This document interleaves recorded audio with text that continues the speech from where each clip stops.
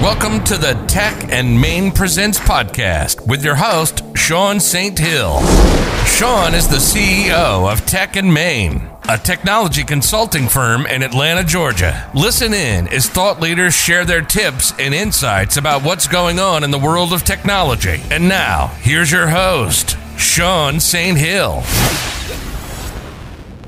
Thank you for joining another episode of Tech and Maine Presents, where we bring you the best insights from today's leaders and experts in technology. Today, we will be speaking for a second time with David Allen. David is the Chief Information Security Officer for the state of Georgia. He's also an adjunct professor of cybersecurity at Georgia State University.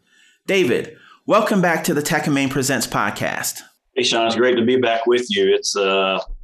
It hasn't been that long, but with COVID and dog years, it feels like an eternity since you and I last spoke. So I appreciate the invite to come back. Well, you're welcome, first off. And as always, David, it's you and the other guests that make this such a pleasure to do. So thank you for coming back on, and I'm looking forward to the time that we have together over the next few minutes. So David, for those that may not have had a chance to listen to our previous time together, can you share a little bit of your background with our audience? Sure. So you stated my role, and I've been in this role for a little over 2 years now, coming into it in April of 2019. Prior to that, I was the CIO G6 full-time of the Georgia Army National Guard. So I did IT and cyber operations for them for about 10 years. Prior to that, I was, in the private sector, companies like Bell South, Accenture. Spent some time in a company called Wayne Farms in North Georgia for the poultry industry, doing ERP type projects. Straight out of college, I was active duty, I was commissioned officer. So I did that for 4 years and continued on in the Guard, and just recently, a year ago, retired as a colonel out of the Georgia Army National Guard. So, and then you mentioned my newest endeavor, doing some adjunct faculty work for Georgia State University, which I'm very excited about that student body and their new president and where they're going. So it's been a lot going on, and happy to be here and share some thoughts with you. Okay.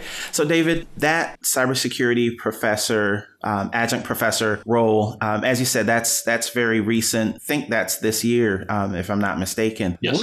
What led to you taking on that new role? Well, it started just with the relationship with them. There was a former CIO from here in the state that was over there doing similar work, and started just doing like some guest lecture with some of their students. And then that led to hosting some of their students doing some capstone events in my organization, giving them some projects and things of that nature. So we went through that for a couple of years. And then, I expressed an interest that that's something I've just always thought about taking a stab at, and they've been experiencing some tremendous growth. So it was like, come on down, we'd love to have you. So, it's been exciting.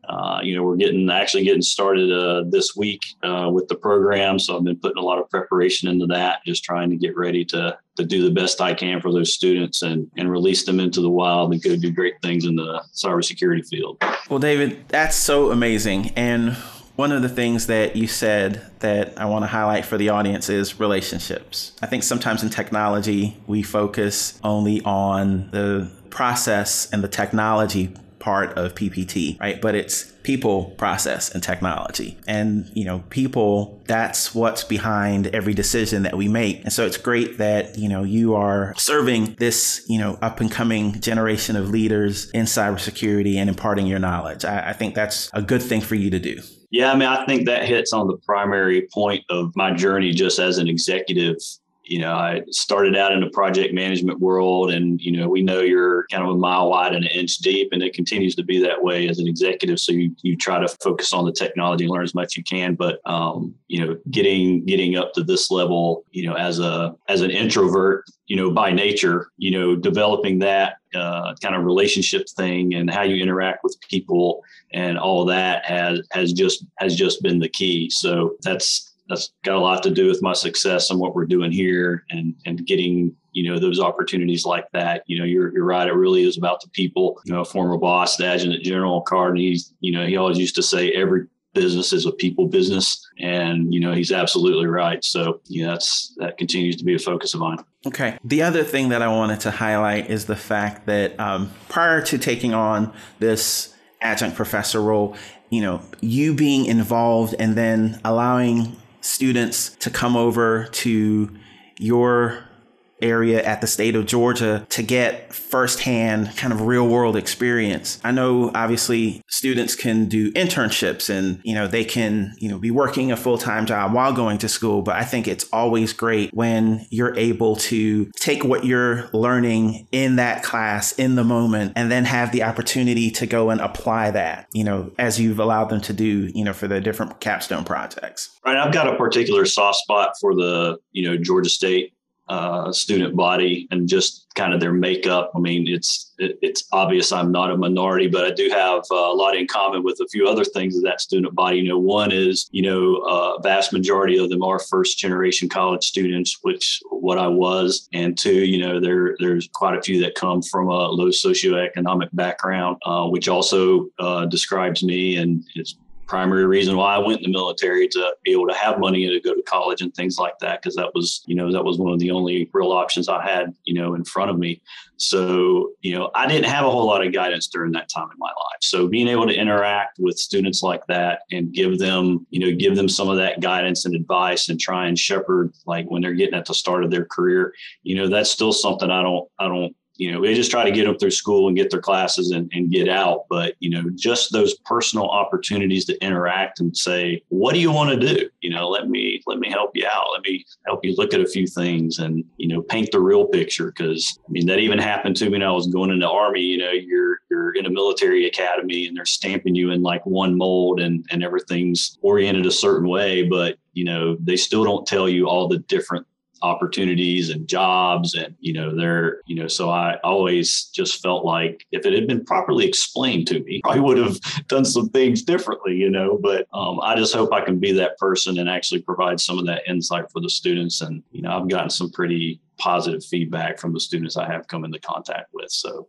that's what makes me excited. And it gets to really the things I did enjoy as a military officer was just the time I did spend with my soldiers, setting them up to be successful, being successful as a team. Those are the things I like the best. And when they were successful, I felt like I had a part in that. So to try and recapture some of that through this opportunity, I think that's just what makes me the most excited about it. Again, that's an amazing thing to do. And I appreciate your heart for giving back. That's always, something that we should always strive to be givers and not just takers. And so thank you for doing that. All right. So, David, you mentioned the fact that you're a former military officer. And in light of everything that's going on currently in August of 2021, which is when we're recording this particular episode, I did want to get your perspective from a technology standpoint. With what's going on, what are your insights or what are you thinking from a technology standpoint as it relates to what's going on? All right. So, during my time in the Guard, I did actually deploy with the Georgia Brigade as their chief communications officer.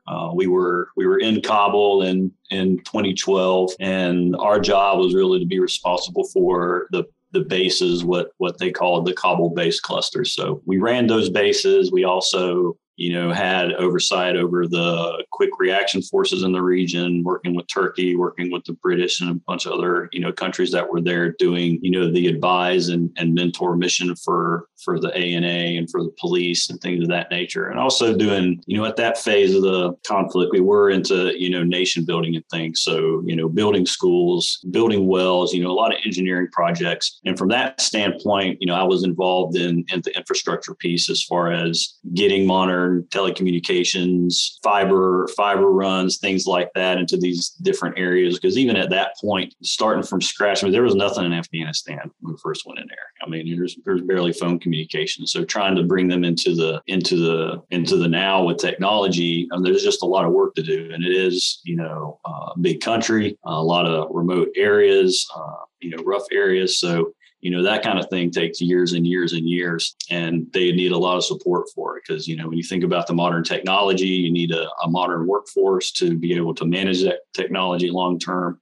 And the fact of the matter is, there just was not a lot of educational background for many of them. So, you could always tell it was going to be a struggle at whatever point that we transferred things or tried to transfer things. And even during that time, we were in the process of transferring, drawing down in certain places. It's not like we didn't telegraph, the intent, and everybody didn't know where the goal was as far as being able to hand over things to the Afghan government. But just so much going against them in that regard, to where you saw it was going to be difficult to say, hey, here, go, now this Cisco router is yours, go manage it and, get the parts for it. And all those things, are just tremendously difficult in that country. So it has been a rough week for a lot of us, just, introspection on our time there and what we did, people we've lost,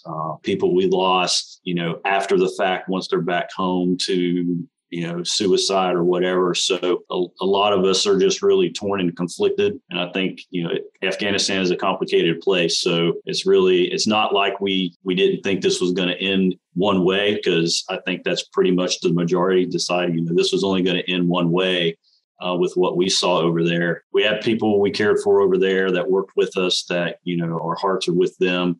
We don't always agree with the way things, are going down. But at the end of the day, there's just a lot of insurmountable challenges that we could be there another 20 years. And there's just some things that would not be fixed over there. And now, this is probably a big step backward for them, especially with all the work we did in technology and trying to bring them up into the modern era and the advantages that stuff brings. We just don't know what the future holds. Well, and David, I appreciate you sharing that. And I think that's one of the reasons why I asked that question, was because everyone has an opinion, but it's always helpful to get the perspective of someone that was boots on the ground, that, was there, helping to, as you said, bring, a nation up to today, or, into the, modern world, from a technology standpoint. And with, all the banter and different opinions flying around, I don't think we always get that perspective. So I appreciate you being willing to share that. I appreciate that. My pleasure. All right. So David, going back over to what you're currently involved with, which is the state of Georgia, I wanted to find out from you, what would you say is the current level of cybersecurity preparedness at the state of Georgia? Compared to when we last spoke, I would say it's very much improved. It is improving. We're still a very federated environment with roughly 120 plus agencies out there, some of them very small. So it's still a wide range of maturity levels out there. I would say some of those at the low end, we always say they're not improving fast enough, but we do see some improvement, and that's just our job every day, is say making those connections, bringing them in and seeing how we can assist them, trying to break down those traditional silos of excellence of government, where one side doesn't talk to the other, and that's been a huge part of my job. I was pretty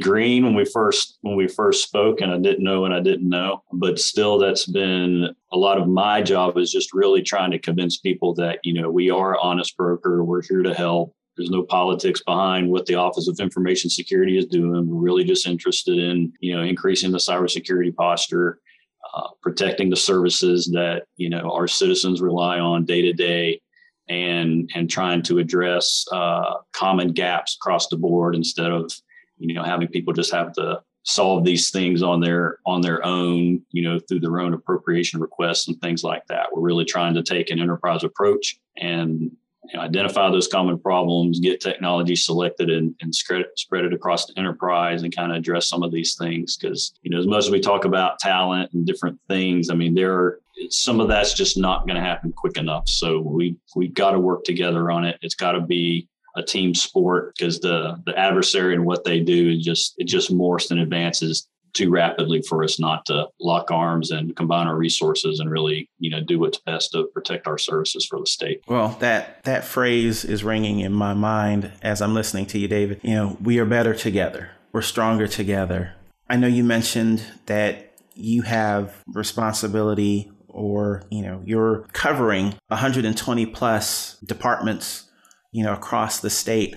Are there maybe one or two that have, stood out? And, you don't necessarily have to name them, but, are there one or two that have kind of embraced your way of doing things? And you're like, man, if we could get the rest of the folks on board like this, that would be amazing. I think they've all been pretty receptive. It's okay. Just a function of, in the past year, our execution of our plans, really say, your plan never survives first contact intact. And same was with COVID. So, we did have to pivot significantly to not only the issues around having a mobile workforce all of a sudden for a lot of agencies, but, all the healthcare agencies, as you can imagine, that fall under our governance had a lot of things they had to do and do them rapidly. So for them to do that, sometimes the first thing that goes out the door when you're trying to do something quickly is security. So just staying engaged with those organizations and making sure that we had a seat at the table and make sure we were doing things safely, securely as we develop things and implement them and things of that nature.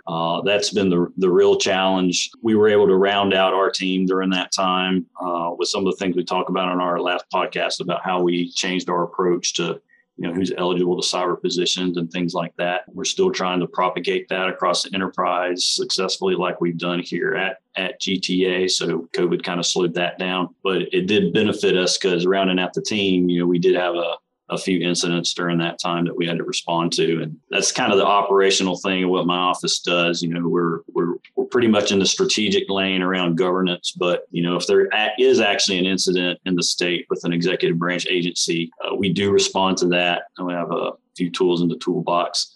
And, local government for that matter, we're partnered with the Georgia Emergency Management Agency. So any local government that has an issue, the call really comes to me and my team. And we adjudicate that and figure out, what to do because, Governor Kemp has made it clear that if it's impacting citizens, then we need to be involved in one way, shape, or form.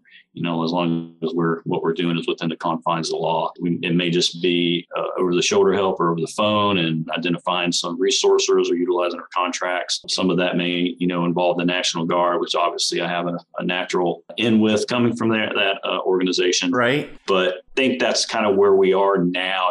Fast forward, like what's going on now is, we dealt with all the ransomware. A lot of that was just targeted at individual agencies.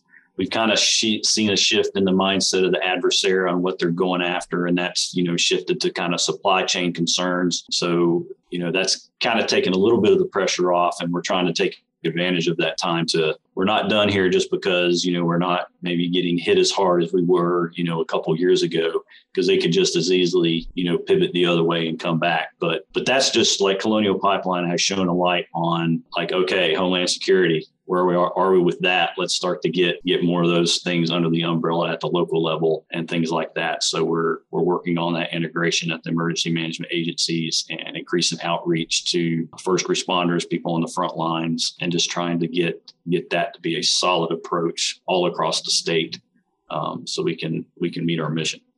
Okay, well, great. So, David, you mentioned a moment ago the initiative that you had when you first came into the role of wanting to revamp the cybersecurity job descriptions there at the state. Can you share a little bit more on, how that's been going and, what sort of results? Again, you alluded to a little bit of it, but, just wanted to give you the floor to share some more about that. Sure. So what we had done is just really take a look at those job descriptions and what the minimum entry requirements were for those jobs. And most of them across the board, they were all just under our IT job families, or that you had to have a 4-year degree. So we started looking at, one, we developed descriptions specific to cyber. And then we started to look at, with these different levels, what should the government target? Because obviously we're not competing, with the private sector when it comes to that. So just taking a look at what we were able to do in some of our partnerships with some of the technical colleges. Technical colleges are actually something that's underneath our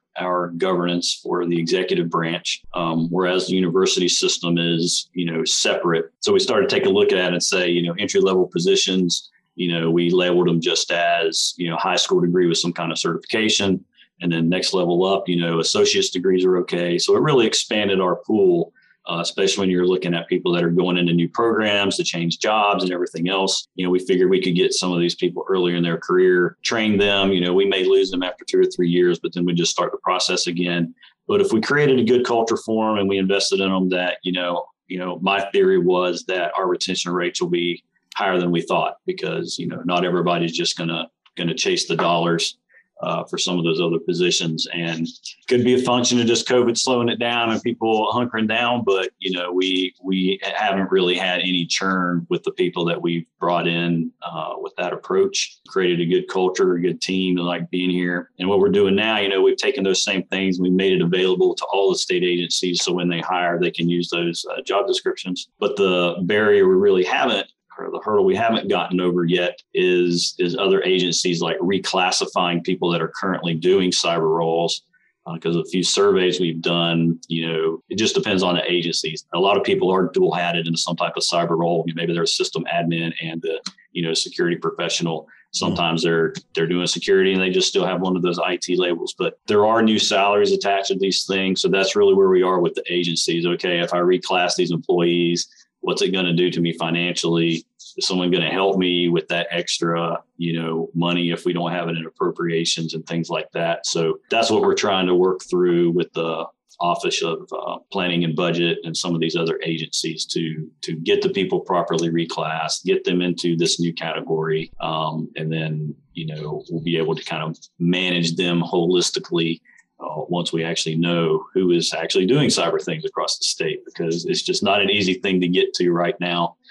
Because you also want to support them through your education programs, continuing education, certifications, and the different standards we implemented for having these jobs. So, we can just feel better that we know who they are and they're getting the proper support that they need at their level, performing cybersecurity tasks. David, there's so much that you just shared. And I think one of the main things was you reclassified the jobs so that people with a minimum of a high school diploma and some sort of certification could have access to these great positions within the state of Georgia. The other thing that you said that I absolutely love is that you've created the environment where now that these people are on board and, they're doing their day-to-day tasks, doesn't sound like they want to leave. David, you said churn's pretty low. So, I think of that analogy, getting the right people on the bus. Well, look, man, the bus seems to be full because nobody wants to get off.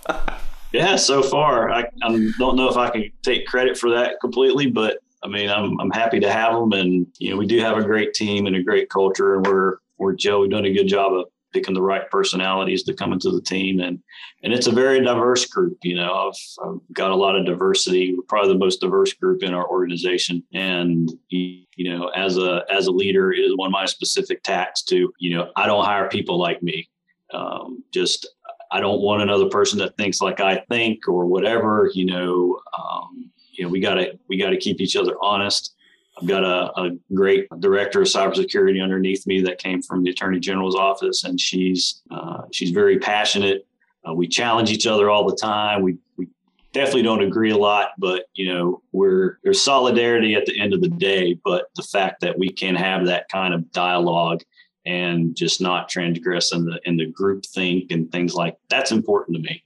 So, and I think that's what makes things successful, and everybody's got a seat at the table and can express their opinions. So I think it makes us stronger. So, well, David, I'm not going to let that last series go by without highlighting the fact that as a leader, you said, diversity is important to you, right? And so you highlighted the fact that, your right-hand person, who's also a former guest on the podcast, Araceli. Oh, I did not know that.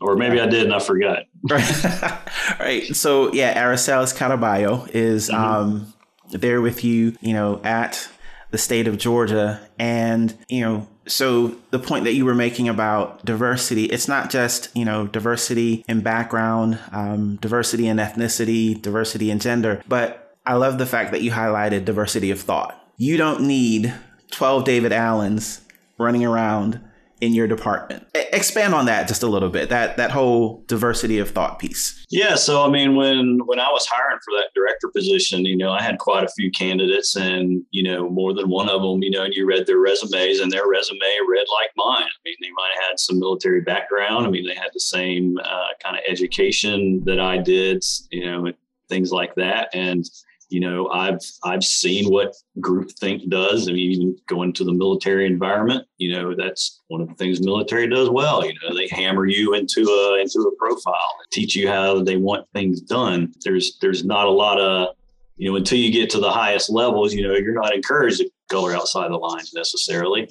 But when you get in the private sector and you want to start talking about things about, innovation and things of that nature, that's why it's hard for an organization like the Army to innovate, because it's just not something that's baked into the culture from day one. But I had any number of people that pretty much looked like me on paper. And then, Aracelis comes to me who I knew just by virtue of her role, but didn't know her that well. But, just taking a chance on her and just saying, she's the only one that's different from this pile that I'm looking at. And I'm getting pushed by people to, hey, this is the person that's the best one out there. Look at that resume. I was like, yeah, but it's not what I'm looking for, and I don't have any guarantees that person's going to stay or that type of thing. So really, I just trusted my gut and I made a decision, and it's worked out. So, oh, that's good stuff, David. So this is actually a nice segue into this next question. You've touched on, your being an adjunct professor there at Georgia State, your passion for giving back, your passion for young people. And so what advice would you give a young person who's looking into cybersecurity or technology as a future career? I think the amazing thing right now is that, because I was kind of involved in cyber at the very beginning in my former role. And, again, they were kind of stamping everybody in one mold. I don't know if that was to be a SOC engineer or just that deep into cyber. But the industry has grown so much that there's so many different roles now, from, governance roles to, working in the SOC to, out there doing audits and assessments and things of that nature. Just it's very varied. So when I run into these students, some may be stronger technical than others, that causes a little bit of anxiety with them. Am I cut out for this? Can I do it? And I just say, hey, there is a place for you. You just need to kind of figure out, you don't have to have something specific, just choose a direction and start moving that way. Because, as you get into a role and you start working and you just focus on being as good as you can in that role, other windows of opportunity are going to open. That's really how my career has gone, is, with the different windows that open, it's not anything that ever would have been able to anticipate. So you can't stress out too much on taking the first step. You just got to take one, and then you're off to the races. So that's what I try to share. They usually have a lot of anxiety on where they're going and what they're doing.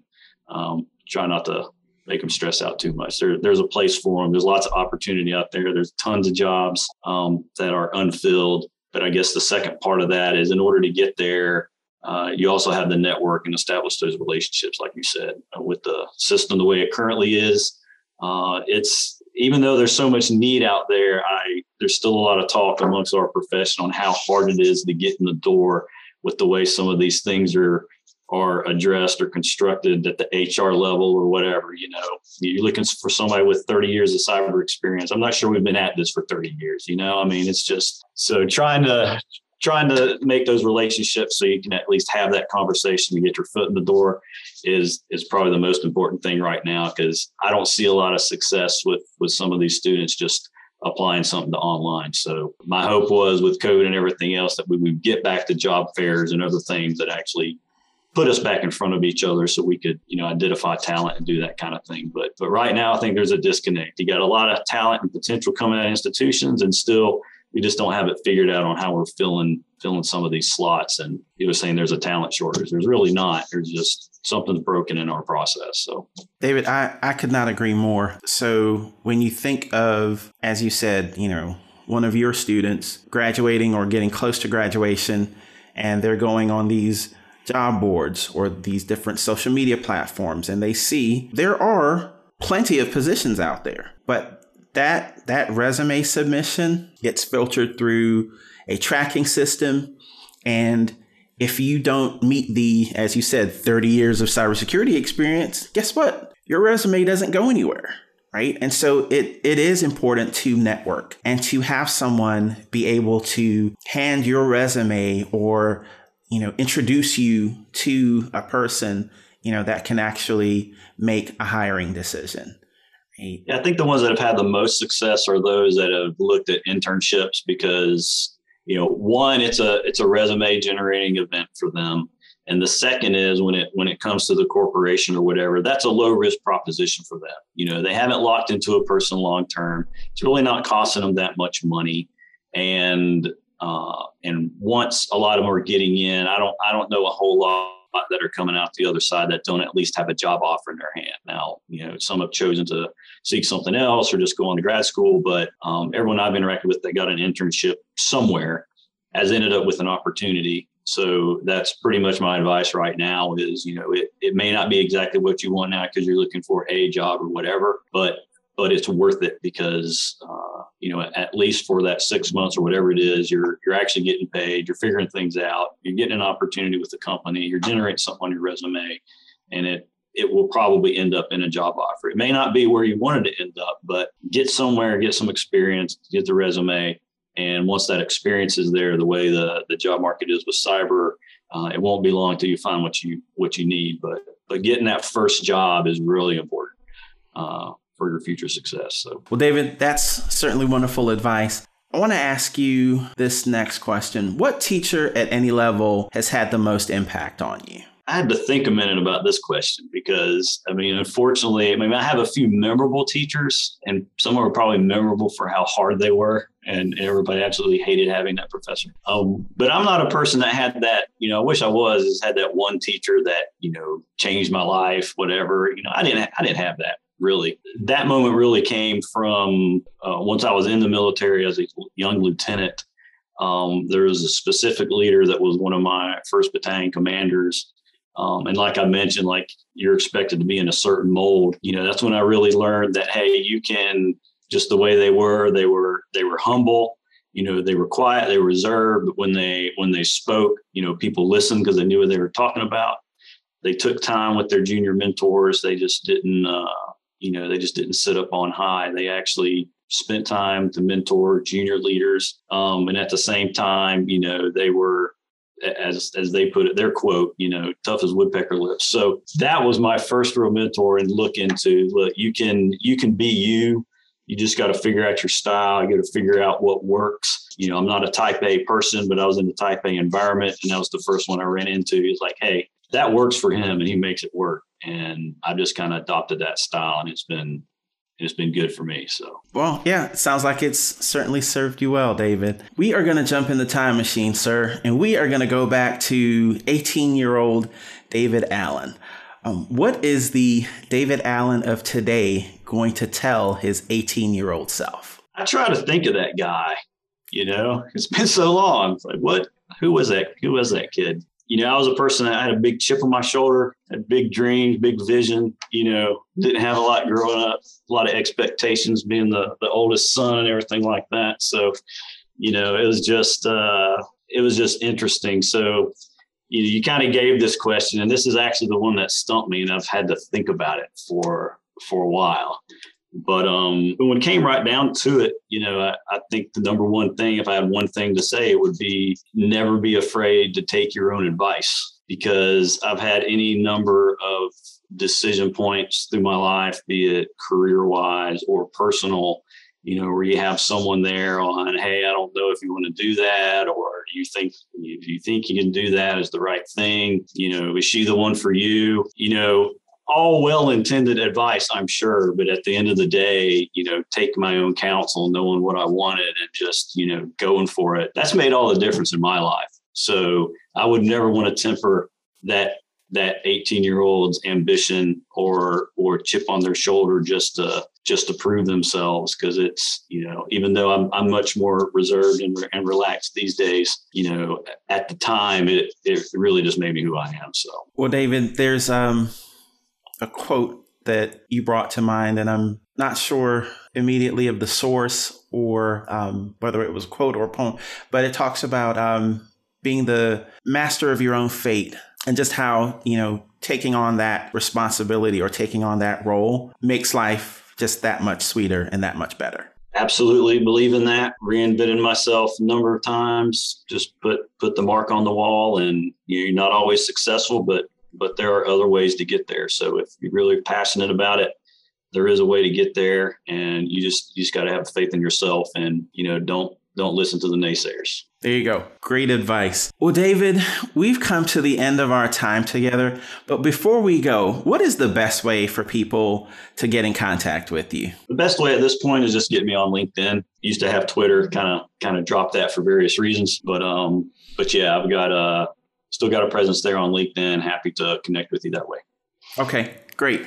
And certainly we'll put David's LinkedIn profile in the show notes. David, as always, thank you so much for agreeing to come back a second time. So nice we had to do it twice. Yeah, absolutely. Happy to come back a third some point in the future. And we will definitely take you up on that. And so, David, again, thank you for your time. Thank you for your insights, your willingness to share.